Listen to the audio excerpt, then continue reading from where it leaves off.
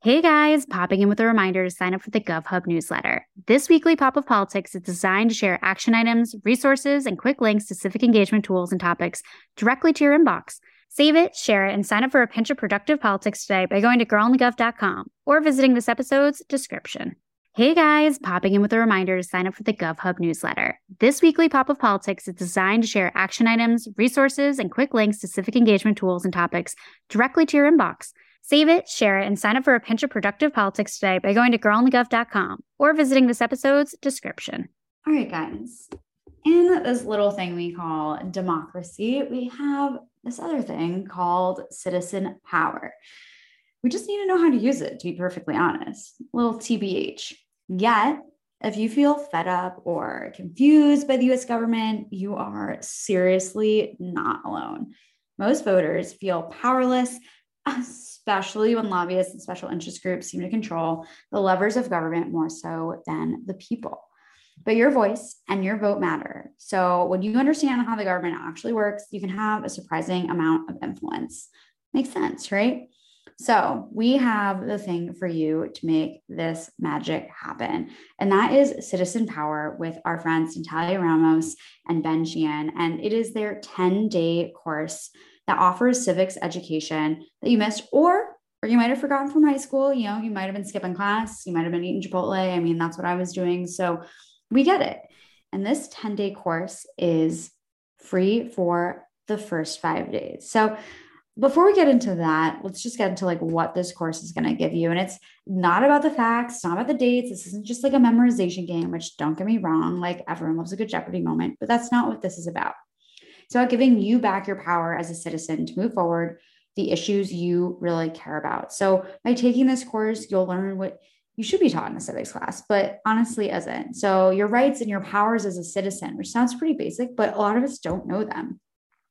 How you can have the most influence over your elected representatives, real actionable steps you can take to influence policy, and honestly, the confidence and conviction to contribute to the future of democracy. So there are a lot of takeaways that are a part of this course, and they honestly make you the CEO of your elected officials, which you are, by the way, FYI, in case you missed it. So it's time to make sure your voice is heard, time to dive in, time to have a little education moment. So head to the link in our episode description to start this awesome civics class.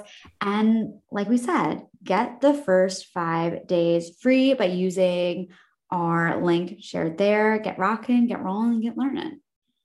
So do you need stress relief, sleep support, recovery, mood boosters, or how about the best of all, honestly, some new incredible skincare? Prima has recently been selected as one of Sephora's 10 brands that meet their rigorous clean standards by priding themselves on sustainable farming practices, being carbon neutral, being 100% clean with strict safety standards. Plus, for every product sold, Prima removes twice as much plastic waste from the environment. And Prima gives 1% annually to nonprofit organizations and is a certified B Corp.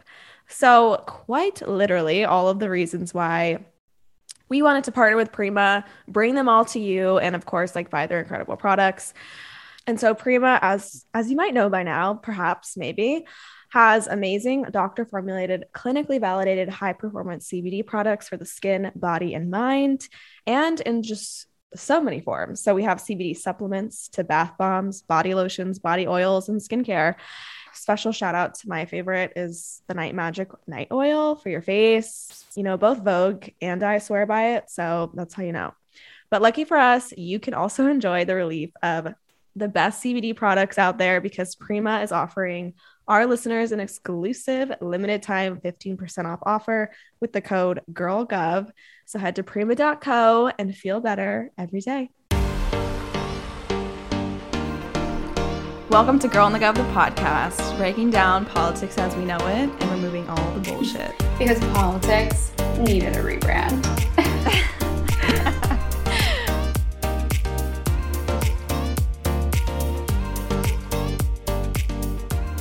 Oh my literal God. This is our 50th episode. Did you know that? I think I might have known that, and I didn't realize it till literally today. I thought today was 49 for some reason. I have a hard time keeping track, but like 50? 50. Are you kidding? Like, That's actually crazy. Like, it's kind of hitting me right now. it's bizarre. I honestly, like, feel like I won't, like, really have processed that for, like, at least another month because I'm such a delayed processor. But, like, that's, like, genuinely bizarre. Like, in the best super way. crazy. Like, literally last summer at this time, we were pulling together what we were going to do about this podcast, how we were going to structure it, whatever. But, like, had not, like, we did not fully have a podcast yet, you know? Like, it was all in the works. And then now here we are, like, a year later, and we have a freaking podcast that hit 50 episodes. Like, that went viral. Like, that was charting with all the CNN podcasts. Like, who are we? Unsure, but like if we got to change our names in any of these situations, I would just like to say that. Wait, what's happening? You want a stage name? Oh, I totally want a stage name. Okay, hold on. I obviously. You should have decided this before we started a podcast and put our voices out into the public. Well, yes, but you know what? I just realized that all of my stage names, I thought I had a stage names list, but I only have a baby names list. Wow. I have a big baby names list. I'm surprised you have a baby names list. I know, given how like not into kids I am, I know it's surprising, but like, you know what, you gotta be prepared to be chic, right? And like, I end up having kids at some point. I do not want them to have standard names, like very like typical, like you go into a gift shop and you can like find their name on a postcard. Like, I don't want that. I'm not signing up. Like, I want everyone to be like, excuse me, this is the one and only of this name that I know. I mean, probably not, but you know, at least a little bit more. Yeah, I'm not sure about this one, but I mean, I don't know. But it is crazy. Back to this like 50th episode situation. Yeah, I mean, we have like a few more weeks and then it'll be like our year that we've been doing this podcast. We've just been like hitting all of these milestones. We had our DM-iversary back in July. Honestly, also just feels like so long ago. Like, I was like living at home still quarantining when we first connected. I mean, I was dating a ginger, so it was just an entirely different era for us all. Truly. Well, there's other really exciting news. Woo. Because we have your new governor got sworn in today. Ow, ow. And that makes her 9 women now serving as governors in the U.S., which is tying a record for our nation's history. But big moment. How do you feel, Madam Governor? I feel fantastic about it. I'm really excited to see how she runs the position, literally runs New York. I'm excited because also so many leadership positions right now in New York State government are held by women.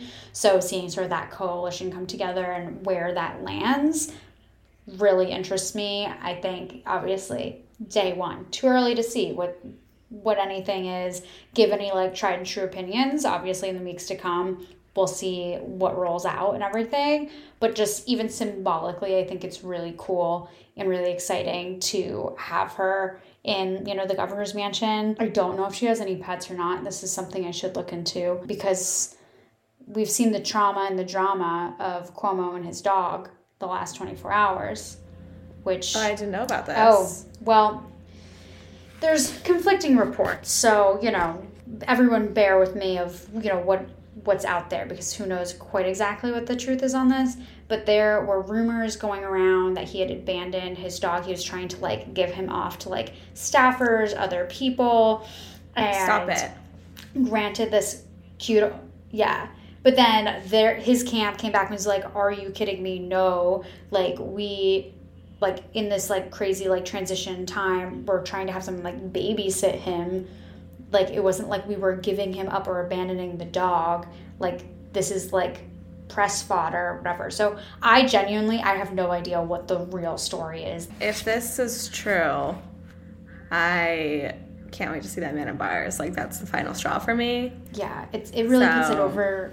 It was already over the edge, but it really nail in the coffin kind of vibe, for sure. Totally. So, we hope it's not true because, obviously, we'll keep everyone updated. Yeah, we'll keep everyone updated on that. It's very interesting. But I mean... Milestones. Some kind of stats, too. Milestone. So, 19 states still have never been led by a woman.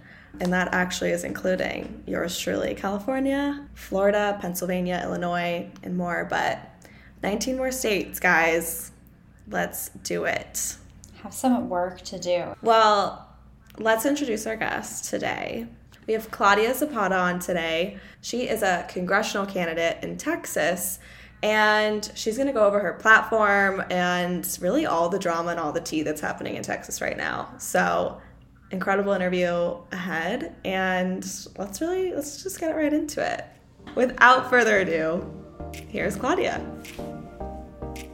All right. So right now I am lucky enough to live in Central Texas. The rest of Texas is not so lucky by any means. I live within a very blue area. A fun fact is the district that I'm running for Congress in TX35 actually voted largely in favor of Bernie Sanders for president, more so than Joe Biden during the primary. So it's actually a very, very progressive area. And I think that that's really the case with a lot of Texas and a lot of people living here in the rural parts. But we are just so oppressed, and our voting rights are suppressed at every turn imaginable. It is absolutely insane, because not only is voters' rights under attack, but we have construction workers' rights under attack. There's a bill that was presented to try to take away water breaks from construction workers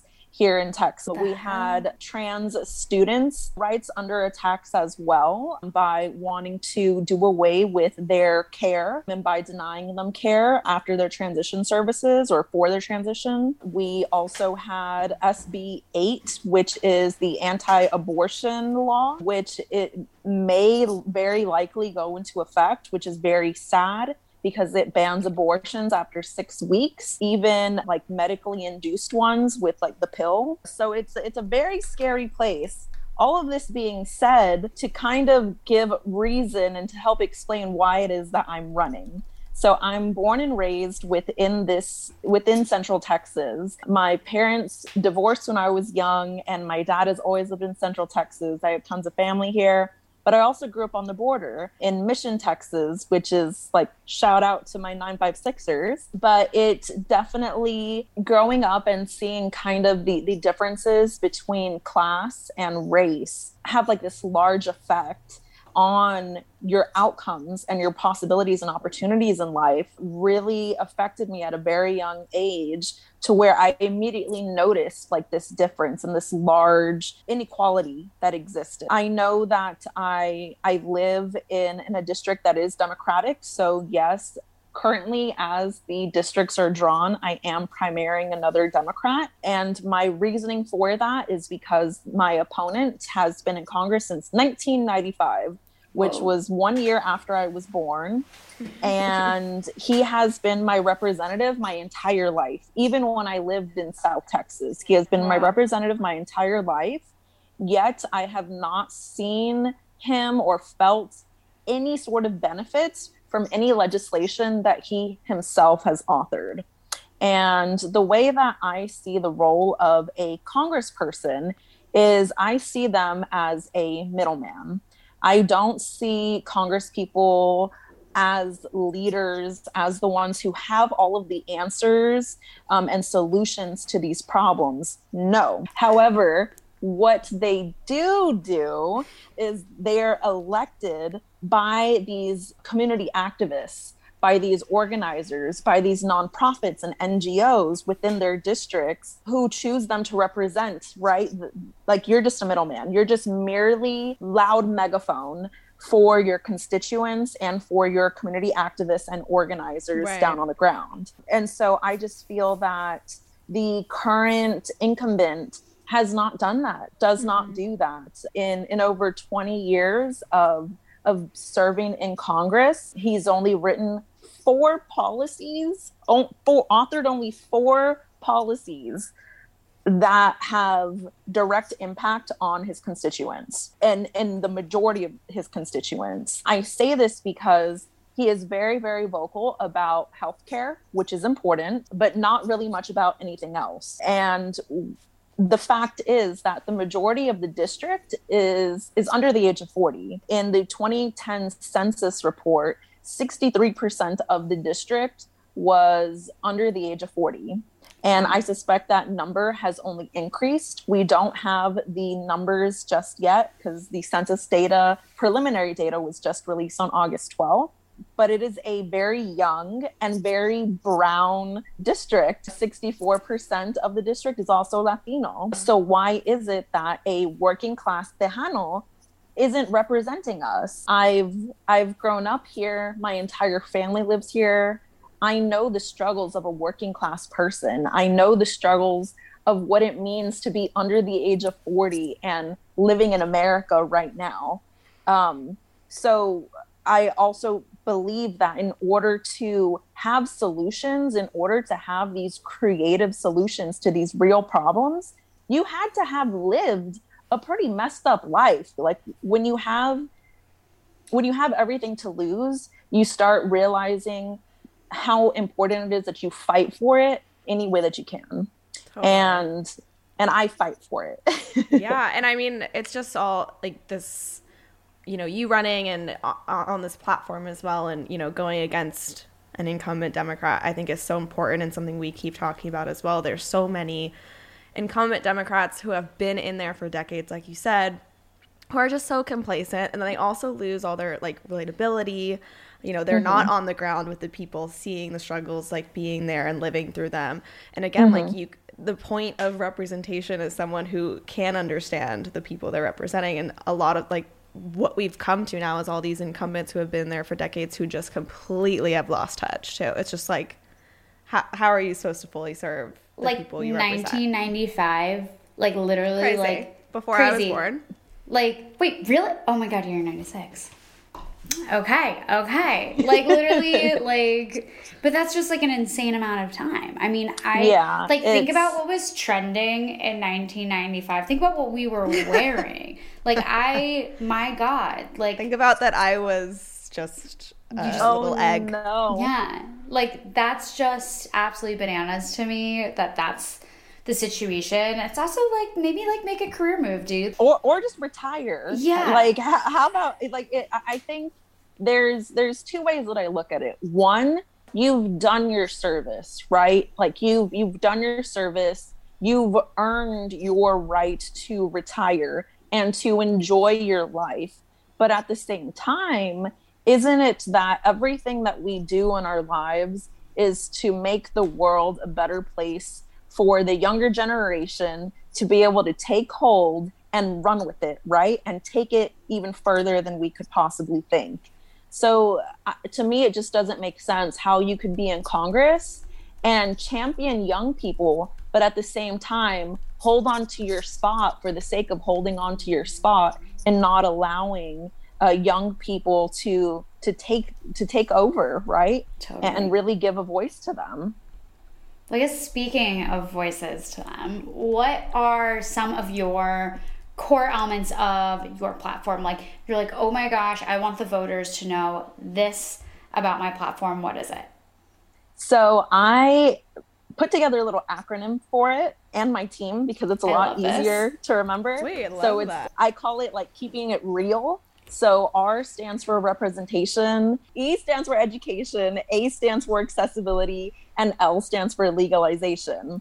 And Very so cool. every single policy that I have in mind falls under one of those four branches. So for example, in representation, that goes as far as something as big as like voting rights, to creating an independent commission to redraw district lines, all the way down to something as small as doing away with unpaid congressional internships, because that's the reason that you don't see a lot of colored representation within these congressional internships. Education, my mother was a school teacher for 27 years. And that means that I too spent many, many, many nights helping her either grade papers, put together her classroom, print things for her. And I'm talking like late at night. Like sometimes I remember we wouldn't leave until like midnight, 1 a.m. Wow. just because there was so much stuff to do. So I'm very, very passionate about primary education, especially granting universal, like, and not just part day pre-K, but full-time pre-K. I think full-time pre-K really is needed, especially for your working class families,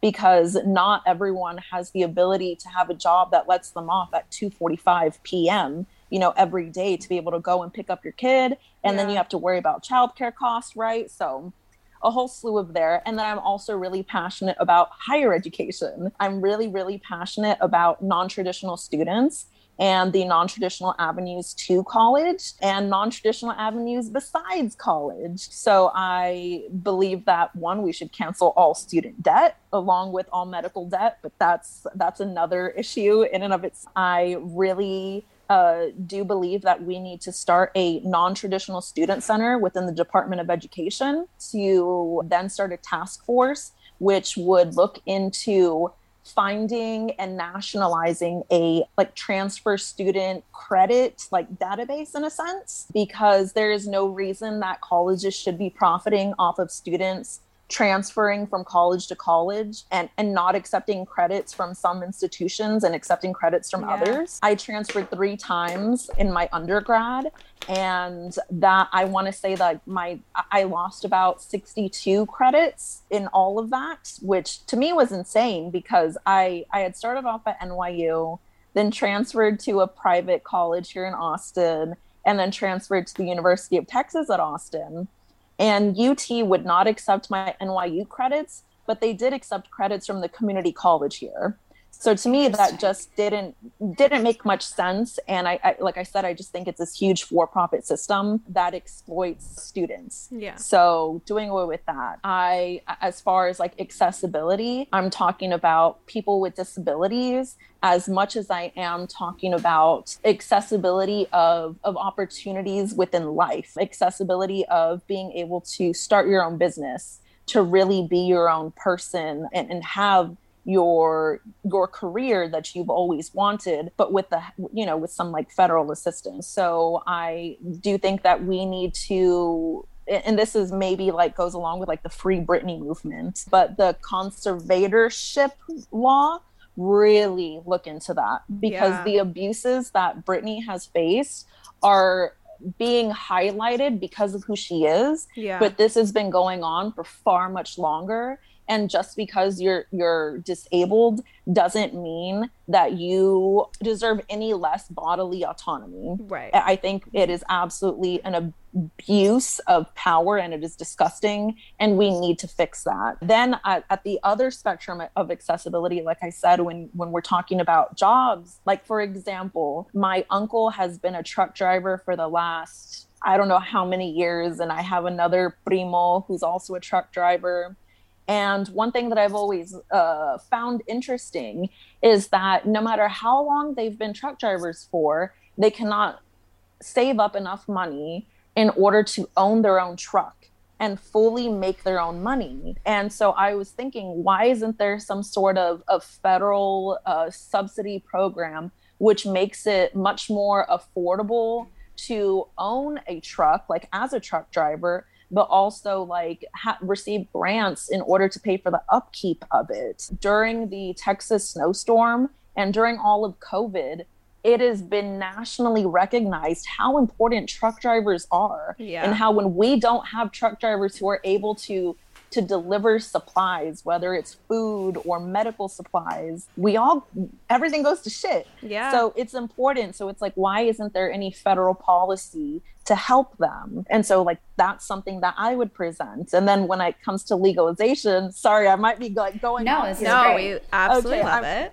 I'm a huge policy nerd. Everything that I've ever done in my life is policy research, analysis. It's what I love. Well, I also love, by the way, just there's such real solutions for real problems, but also so creative and innovative at the same time. And I think that's also the amazing part of policies. You could actually sit here and think of these solutions. But it's, again, you have to like be on the ground and understand these problems, like, and you have that knowledge. It's pretty incredible. But sorry, keep going. Thank you. I like to think of myself that way. I'm like, listen, like, if only our Congress people introduced policy. I always say strategy is not an ally to poor folks or people of color in America, because people will always talk about political strategy and, oh, well, we need to make sure that, you know, we can't introduce this piece of legislation because we really want to get this one passed first. And if we put out this one, it could create, you know, animosity between X rep and X senator.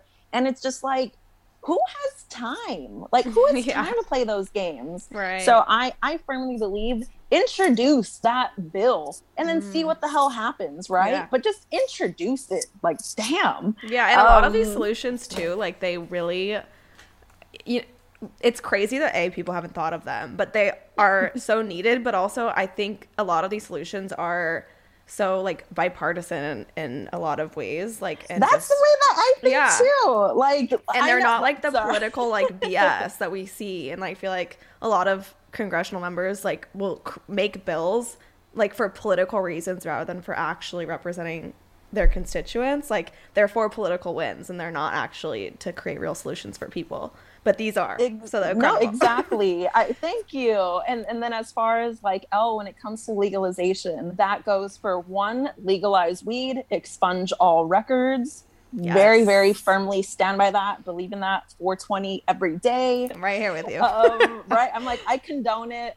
I don't care. Like, that's recorded. That's out there. Like, I really don't care. No I live in California, so I'm like, yeah, for sure. But I understand Texas, you're not quite there yet. So yeah, no, I'm like, we may get there. I don't know. Maybe one day. But that I believe in that. I believe that we need to create and people say this all the time, but nothing ever happens, but create a path for citizenship for folks that are seeking asylum or for folks that are here within the United States. My grandmother trekked over. She came over here first. I mean, she's a citizen now, but she came over illegally in the 60s across the Rio Grande River. And she did that actually multiple times while being pregnant at the same time, like with my uncle and with my dad, which this is a very, very deadly journey. Like, it is not like, you know, hundreds of thousands of people die trying to do this every year. And she did this multiple times to bring back friends and family here into the United States. And she didn't stop until everyone that she cared for was here. And I think about how hard she like busted her butt working here and how long it took for her to be recognized as a citizen. And I just think that is absolutely atrocious. Mm-hmm. I mean, for years, she lived in a shack in someone's backyard here in Austin because some woman just, you know, took pity on her, let her live in the shack. She lived off of pecans because pecan trees are big here in Austin. And she would literally just go and collect buckets of pecans from the park. And that's what she would eat for like breakfast, lunch, and dinner, all while she was a custodian at the University of Texas at Austin, which that's where she was for like over 45 years. And so to me, it's just absolutely ridiculous that someone so hardworking and that actually like contributes to the society has such a tough problem being recognized as a citizen, because a lot is denied to you if you are not a citizen. And I think that's what people don't understand is it's not just, being able to vote. It's like being able to have Social Security, being able to have that safety net, being able to apply for like disability if anything were to happen. There's just so many other issues that it affects. Yeah, human rights, totally. Yes, it's lost on me. I also think that we need to be calling out the Biden administration for not rescinding Title 42, which was written under Trump, which basically states that anybody can be turned away at the border because it is a health crisis because they're bringing COVID into the United States. And that has been something that even the federal Health and Human Services Department has said is infactual, that there is nothing that points to it that says that is correct and true. Yet it's something that, like I said, even the Biden administration hasn't undone, but we've been calling for it. And I've protested in support of the abolition of ICE. I've seen people be deported, like literally, like right in front of me, like street corner, boom, it happens. I've seen it because I lived it. And I just think that there's so many atrocities that are happening, not only at our border when we think about the border crisis, but even here within Central Texas. A few years ago, there were ICE raids, as people called them. And so there was even a nonprofit that was formed in response to the ICE raids. And they started off by helping undocumented people with children literally go and get groceries and take their children to and from school because they were scared of driving in fear of being stopped and being deported and taken away from their families. Oh my God. And so we need to do more. And I don't see my current incumbent, I don't see that passion, that heart, and that pressure being applied. And I always tell people, I'm like, just because you're a Democrat doesn't mean you're a friend, does not mean you're an ally. Mm-hmm. And there is nothing wrong with me saying that. Doesn't mean that I don't support Democrats. Like, I am a Democrat. I'm a very proud Democrat, but no blue is going to do, because some people say like, oh, all blue like will do. And I'm just like, no, it doesn't. No, I'm so glad you raised that point. I mean, we talk about that all the time. And again, back to even just like the long-term like Democrat incumbent that does nothing and just sits there and takes corporate money and is just like a BS representative. It's very valid. And I think we just need more people standing up regardless of party. You know, whether they're in your party or not, you need to stand up and hold people accountable for, you know, making sure they do their job and represent the people. Mm-hmm. But yeah. Which, moving forward, Sam? Speaking of holding representatives accountable, it's some of the Michigan that's going on. It's kind of the perfect way to dive into our I Have a Stupid Question segment. Starting off with, what is quorum? So quorum is basically here in the Texas legislature, we have to have at least 2/3 attendance in the Texas legislature in order for business to be done. So that means for bills to be read, laws to be passed, committee hearings to really mean anything, to do anything substantive. I'm sure that y'all have heard about the fight for voting rights, that we are our House Dems are currently basically in a nonviolent war with our Governor Greg. They fled the state in order to avoid quorum, and they have continued to successfully avoid quorum even after this second special session has been called. And just in layman's terms, that basically means that they left so that way attendance wasn't met, so that way none of the jobs could get done and none of the bills could get read. Yes. Okay, amazing. Thank you. I mean, that's been in the news, especially again, Texas, all of that. It's definitely a confusing word. I'm like, is that even English? But... Oh, yeah, I hate, I hate Robert's Rules of Order. I think it was created by rich white men to keep the mob, aka poor brown people, from being able to participate in politics. So I absolutely hate. Yes, I hate it all. Like, it can all go to hell. I know, that's what we're trying. Yeah, we maybe need to make like maybe this is a project we take on. We make like a little dictionary with just like slang for political terms that are more just relatable. That might be on our next. That feels right. That feels right. Yeah. Okay, next question. What is an intent calendar? Especially in this context of like Texas, and how does it relate to like the bills that are considered and all of that? Yeah, so in order for bills to be heard, so an intent calendar is specific to the Texas Senate. And then you just have like the regular calendar, which is specific to the Texas House. In order for bills to be heard, they have to be placed on the calendar by the Speaker of the House. If a bill is, this is how a lot of bills even die before they're heard in committee, or just before they're heard by anybody, because you can choose to just not put a bill on the calendar. So really that's what it means, is that a date is chosen for a bill to finally be heard, passed down to committee for any action to be taken on it. And if it's not there, then it gets tabled. It gets killed before it even has a chance. Wow. I mean, talk about a win for the planner community, which I have found on Instagram. So, everyone with their big calendars, that's your moment. That's your political word and term. But okay, one more here. What is a call of the house? So, call of the house is a very fancy way of saying basically what Greg Abbott and Texas GOP members have been saying this entire time about arresting every one of the single representatives that has fled the state and forcing them back into the legislature and locking them up until they get their jobs done. That the call of the house means that the sergeant at arms then has the ability to send out a warrant for the arrest of the representatives and retrieve them back to the Capitol and literally lock the Capitol doors and lock them inside of the hearing room until they get the job done. Is that actually pulled from someone's nightmare? Because yeah.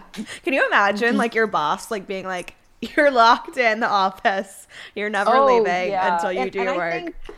That's why it's been such a problem that some Texas Democrats have come back, but maybe that's a later question. Well, no, this is a perfect segue because we kind of want to let's dive into this topic of what's going on with all of that. I mean, we've seen all the drama unfold with Democrats leaving, kind of fleeing to DC to prevent this passage on this very restrictive voting law.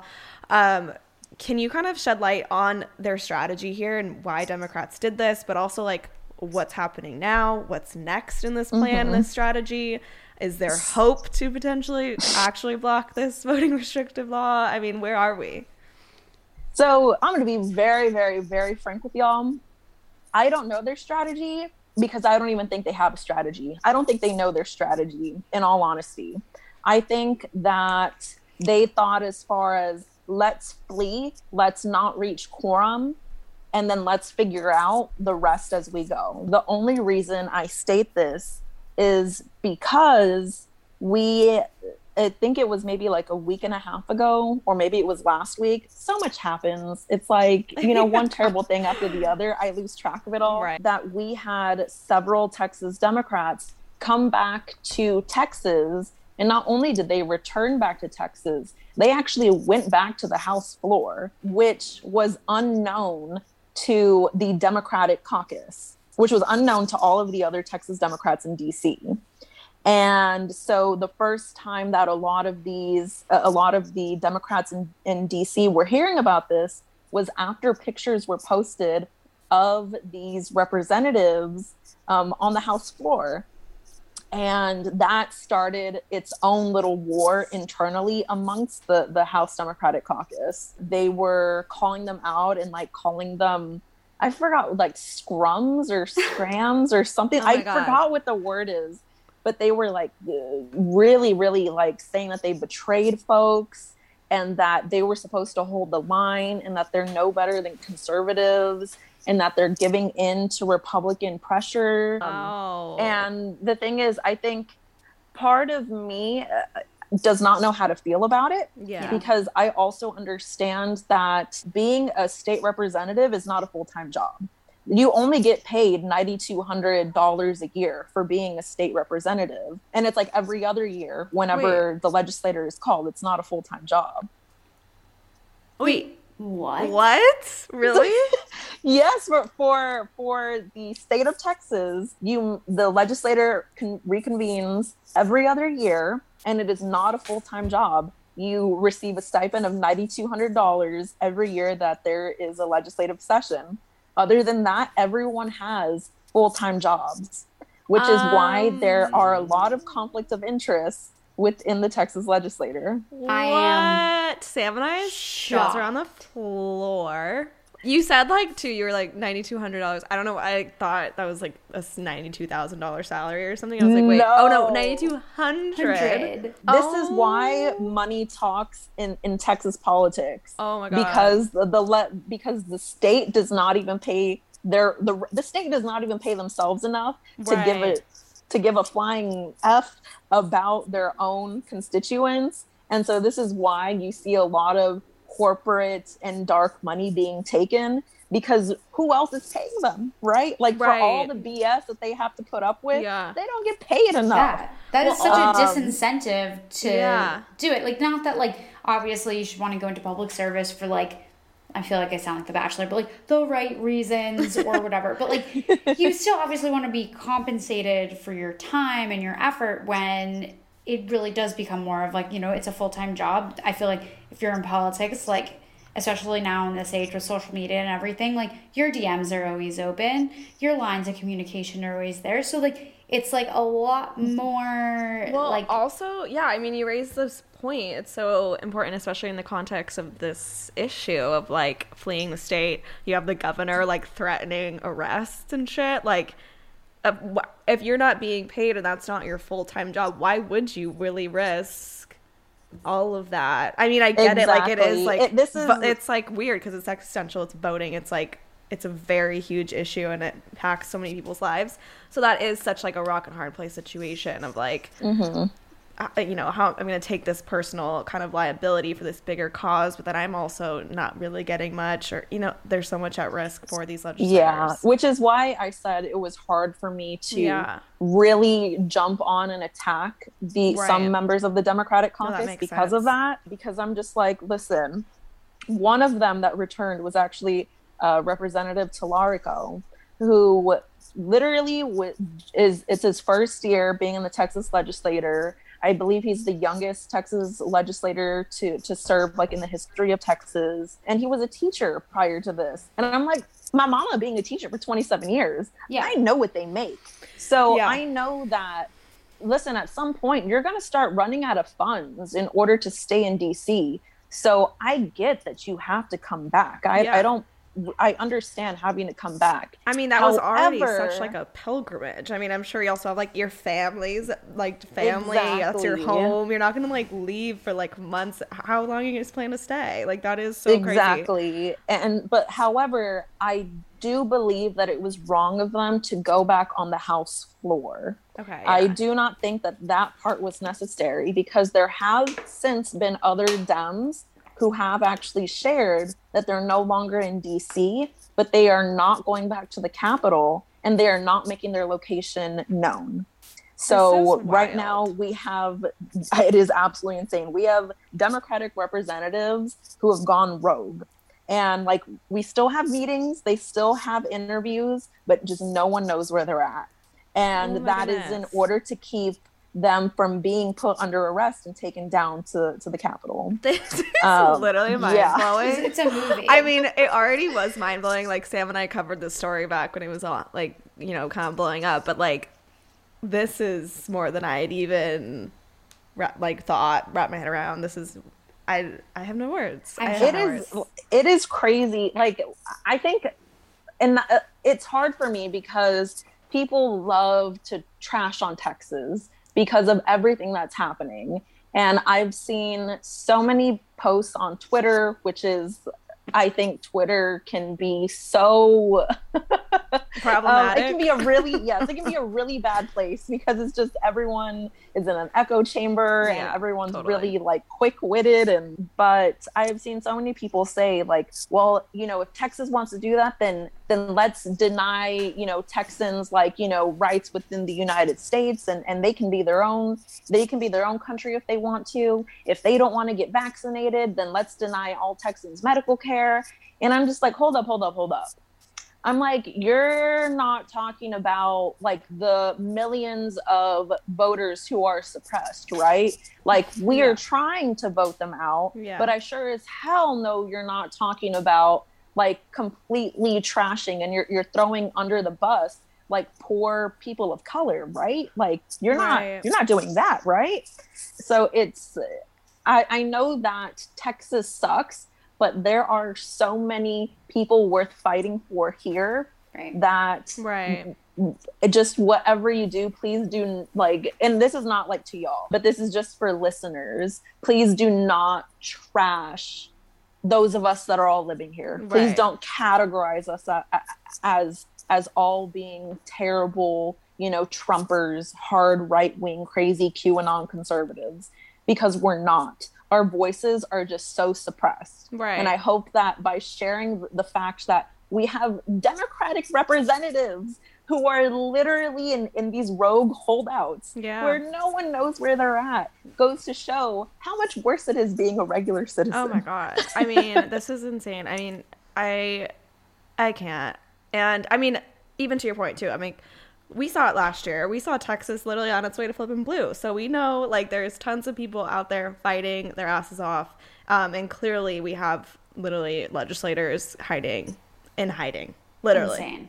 So yeah, I'm glad you raised that point because there's a definite battle happening there that's so needed and brave and all the things. So, and I think that is the perfect spot to leave people with that really important message of course, like figuring out how to support this fight. So you want to give an opportunity for you to plug your campaign. Where can everyone find you, find your website, donate, all of that good stuff? As far as like other social media, all of my handles on Facebook, on Instagram, on Twitter, and on TikTok are at Poder con Claudia. So that is PODER con CON and then Claudia, CLAUDIA. And that just means like, I'm trying to think of the proper translation, but that just means like the kind of like fight alongside Claudia, fight with Claudia. Love that. And I'm fairly new to TikTok. I have been like on Instagram and Facebook for a while.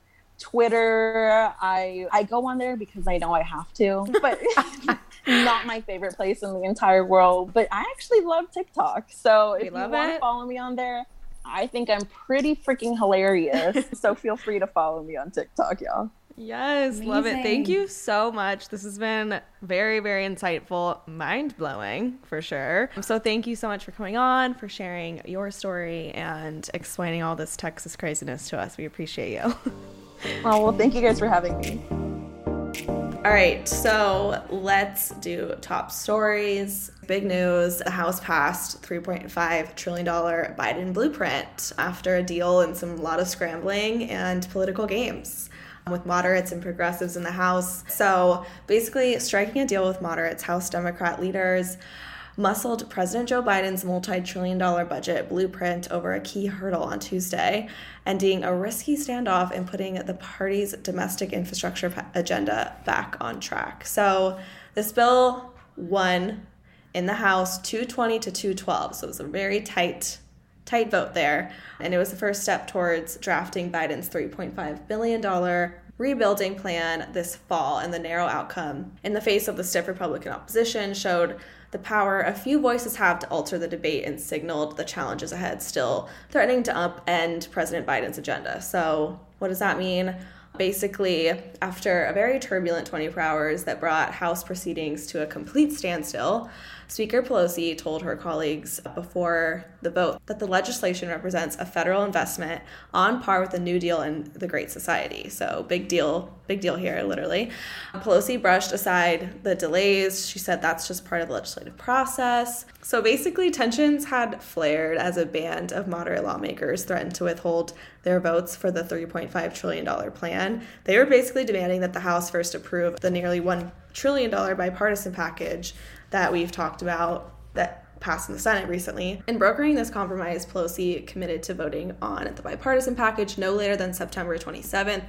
And Pelosi is also insistent that the two bills move together as a more complete collection of Biden's priorities, and then has this goal of passing both of these pieces of legislation by October 1st. So basically what this kind of came down to is this kind of battle between moderate and progressive lawmakers in the House. So we have this makeup in the House where Democrats hold this majority, but it's very slim, and there's like in the Democratic dynamic, there is kind of this battle between the moderate and progressive congressional members, and that's kind of where some of this drama came with before passing this bill. But basically the drama spilled out during what was supposed to be a quick session as lawmakers returned to work for a few days in August. It showcased the party's differences that threatened to upend Biden's pretty ambitious rebuilding agenda. And then with Republicans fully opposed to the president's big plans, the Democratic leaders have just a few votes to spare. So this really gives like any band of lawmakers leverage that can be used to make or break a deal. So if progressive wants something, Democrats still need those progressives on board, and just like they need the moderates, so there's going to need to be a lot of compromise within the Democratic Party in the House. So challenging their party's most powerful leaders, 9 moderate Democrats signed onto a letter late last week raising their objectives to push ahead with Biden's broader infrastructure proposal without first considering the smaller public works plan that has already passed in the Senate. So their ranks grew as other moderates raised similar concerns, and that kind of created this stalemate. But ultimately, they got it done. Pelosi passed this, and we will keep you updated on what's next. But big moves here. Big moves. I mean, look, there's just not going to be a day we don't cover this, apparently. And I would just like to make the comment to Pelosi that, like, if this is how the legislative process works, it's not working. That's, like, honestly, like, it should not take, like, this bloody long for critical legislation to pass. I'm all for compromise and all of that bologna and cheese, but, like, Jesus Christ, this is ridiculous. Like, my God. I can't. I really can't. But that aside, because we know I could go on for a while, we will talk about Afghanistan. So this story just honestly keeps going from bad to worse. Like, I don't think there's been an update where I've been like, okay, all right, we're going to be okay here. This makes sense. It's just not that type of tale. So the Taliban has said that there will be no extensions for the U.S. evacuations in Afghanistan. So this is as of Tuesday. The director of the CIA met with a top political leader in the Taliban. And this is kind of like as more chaos is unfolding, more Michigas is, of course, coming out to dry here. So this chaos is in reaction of the Afghan people from the fear of extreme Taliban rule. So no shock there. Same. Would, of course, have the same reaction, I hope.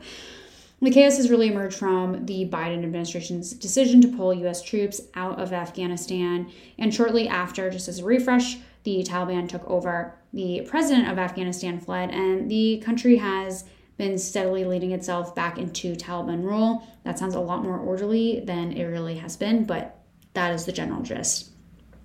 Just again, as a refresh, the Taliban in the past has implemented incredibly strict rules and regimes such as banning certain streams of entertainment, disallowing women to leave their houses alone, not allowing girls to attend school past the age of 10, public executions, those who commit crimes such as adultery, murder, amputations for those who are convicted of theft, and so on.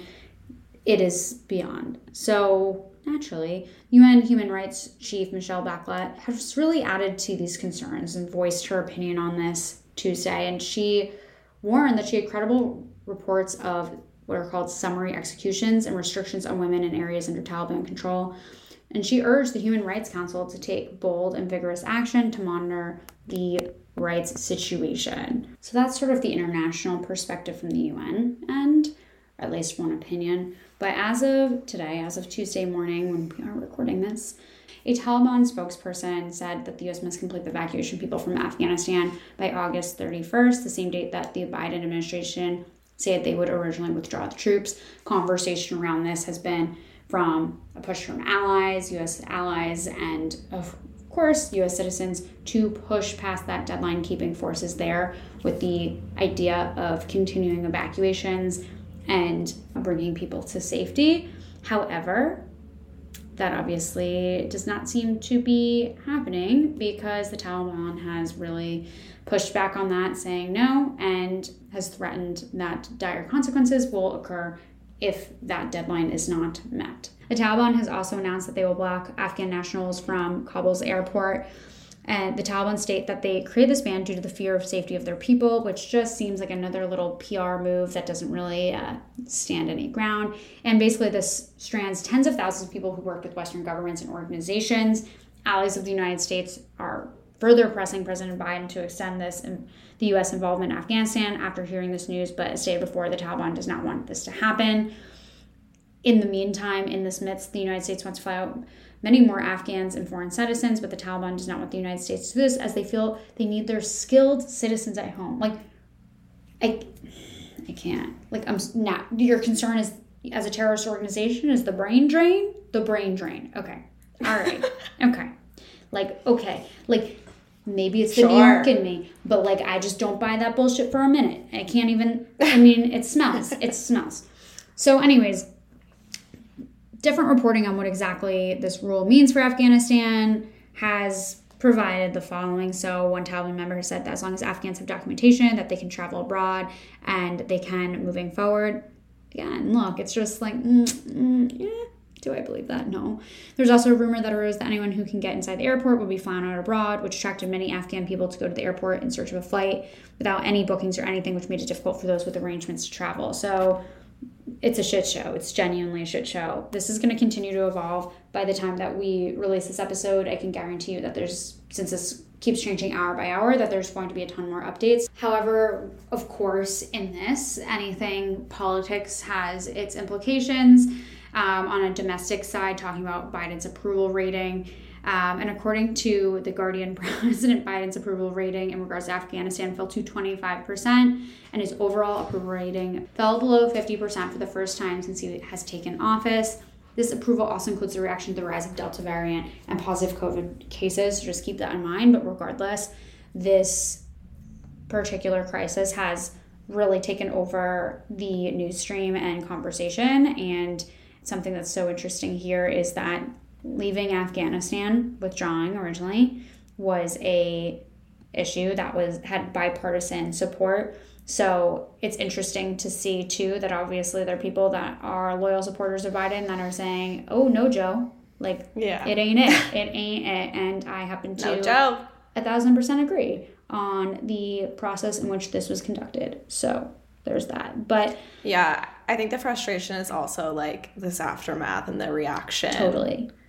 Is what's frustrating the most to me. Like, again, we need to always be like more open-minded when politicians mess up if they react in the correct way. And it's just so frustrating that like he couldn't just own it and take accountability. Well, he did. And well, not really. And he's continuing to still push back against what literally everyone is saying and thinking is like the correct kind of approach here. The G7 leaders are all like frustrated with him, his peers, his Democratic peers, Republicans, like organizations, NGOs, like refugee organizations, like everyone's like, dude, like he's still not really complying to like what people need from him now after this mistake has happened. And it's just like seems like a lot of stubbornness, honestly. Yeah, it's weird. And like he's made some good points of like, yes, like we needed to leave, yada yada yada. Totally. Fine. Yeah, totally. It's not like a that thing. It's the execution and so many reports of armed service members saying that they were pointing to issues of getting their translators visas months ago. And their like comrades months ago with these like SIV applications and how bureaucratic and messed up and slow this whole thing was. And there's so many articles. There's a great one in The Atlantic that I read last night about how insane it is. And like, if you are not going to be on fight to the death for this, like you won't get it even still. I mean, like it's kind of hopeless in a lot of ways. And that's so scary and just such bad policy making by the US. Obviously, some of this stuff starts prior to Biden. Some of this goes from Bush to Obama to Trump to him. Like, it's not an all him thing. It's an America thing as well. To see this, like, level of, like, disorganization, chaos, and catastrophe is just, like, mind-numbing as, like, this most powerful country in the world, and this is what we're doing? Like, well, yeah, and I feel like usually, like, when, you know, something does happen or there is, like, a crisis, like, even back a few months ago when there was, like, the crisis on the border, like, they act fast and they, like, listen to the people and listen to, like, how people are feeling about it or at least what people need in those moments and, like, react and, like, do what the people are needing. Yeah.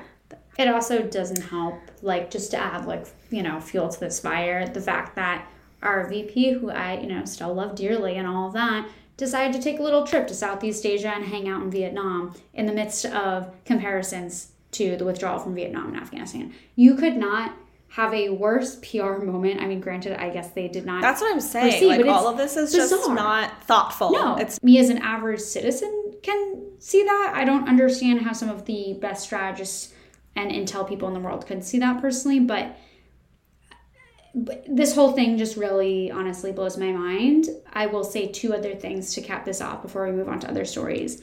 One, our guest this coming week is going to run us through her experience in Afghanistan. She served there, and she is a anti-war candidate with a lot of credentials in that bucket. So stay tuned for that. She's going to give us some more opinions, some more facts, some more experience to this, and some really interesting color to that. Second to that, if you're looking for some resources, some other accounts to really like follow, dive in, and like that have like up to the minute situations going on, and or organizations to either donate to or have petitions, call your senators, all of that type of stuff. We have a post on our regular Girl on the Gov account at Girl on the Gov that will direct you to all of those. Of course, if you guys also find other resources that are really interesting, feel free to DM them to us, add them in the comments. We are all ears and always looking for more ways to, of course, aid people in getting out and hopefully resolving in any way of the situation that we can. So let us know. But we will cap it there and we'll move on to some interesting medical news.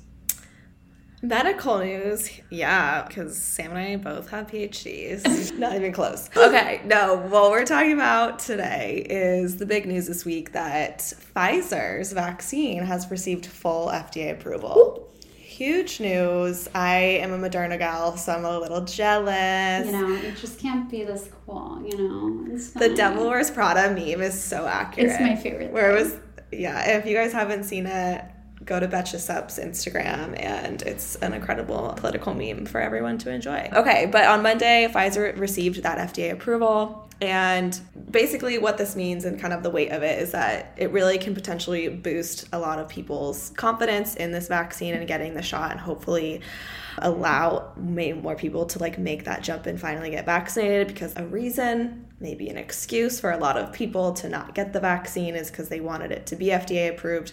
So getting this approval is huge in terms of hopefully pushing people past that finish line and getting more people vaccinated and hopefully on our way to herd immunity. This is also opening the way for universities, companies, and local governments to make vaccinations mandatory. The Pentagon stated that they will begin to enforce workers at the Pentagon and the military to receive the vaccine, which is a huge step in making kind of other occupations require the vaccine now that it's federally approved. University of Minnesota and Louisiana State University are now making vaccine a requirement for their students, with some exceptions. I do know that UVA just kicked out like 600 students for not being vaccinated. Oh my God. Really? Yeah. I think there's a list of like universities who are now making that step. But basically also like where we're at, 200 million doses have been administered since December. And the FDA has cited months of real-world evidence that serious side effects of this vaccine are extremely rare. And this process with the FDA required a 360,000-page application in search of approval. Can you imagine having to go through 360,000 pages of something? No. Let me just give you a list of things I would rather do. Eaten it. Like swallow denim. Oh my God, I've never even thought about that horror show, but I would absolutely do that. Eat an entire jar of mayo. Eat an entire bottle of mustard, and I cannot stand mustard. Let's see. Swim with sharks. I've done that. Okay, well, you know what? Obviously, the adventurous one of the two of us. You guys now are like let in on that secret. Shocking, I know. It's crazy. Well, but seriously. 360,000 pages. Okay, so this is also just so telling of how thorough this process is with the FDA. So again, hopefully just giving people more confidence in this process and in the safety and validity of this vaccine. And the other thing with vaccines actually, and how the FDA kind of processes approving them, is that they are actually subject to way more medical scrutiny than any other medicinal resource, because vaccines are usually administered to mostly healthy people, since again, they're like preventative. So vaccines again go under more heavy research, a heavier process. So that's again, hopefully instilling some more confidence there. So right now, just over half of the population is fully vaccinated, which is not enough to be under herd immunity. So many still need to get vaccinated before we kind of get to those steps and that life of normalcy we've been yearning for. And with the Delta variant on the rise and hospitalizations in many states at their absolute limit, the vaccination rate is starting to climb back up, which is hopefully giving some hope as well. And there is significant evidence that those who are not vaccinated have significantly less side effects than someone who is not. In NYC, all teachers and staffers in public schools will be required to be vaccinated, and still waiting full approval for children 12 through 15, but it's currently under emergency approval. Moderna has also applied for full approval, and Johnson & Johnson are planning to apply toward the end of the year. And the booster shots only approved for those with severely weak immune systems. So booster shots will be approved under the Biden administration for the fall for the rest of the population. But that's where we're at on vaccines. This is huge news. It's going to be really interesting to see kind of what happens with those vaccination rates and such. But that is it for this week, everyone. Those are our top stories. And if you guys, as always, have questions, comments, concerns, slide into our DMs. We want to hear from you. Also, if you want to join our brand ambassador program, we would absolutely love to have you. So if you want to sign up, you can sign up in the link in this episode description. It's also in our link in our bio on Instagram. And you can sign up. We'll set up a call with you and see kind of what you want to get out of the program and hopefully get you in right after. So it's fun. We have an amazing community of amazing young women who are looking to learn more about politics, take action, etc. So come join us. But yeah, I mean, look, do what Maddie said. Sign up for the brand ambassador program. And also other things to do. Subscribe, rate, review, tell a friend. Like maybe, look, this is an excuse to slide into someone's DMs you haven't chatted with in a while. Be like, hey, just was thinking of you, found this great podcast. Check out this pod. Boom. Conversation starter. I'm just saying, could be good. Just try it.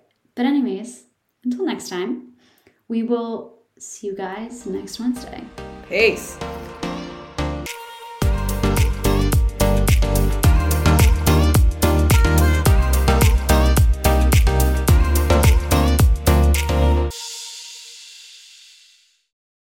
Hey guys, popping in with a reminder to sign up for the GovHub newsletter. This weekly Pop of Politics is designed to share action items, resources, and quick links to civic engagement tools and topics directly to your inbox. Save it, share it, and sign up for a pinch of productive politics today by going to girlonthegov.com or visiting this episode's description.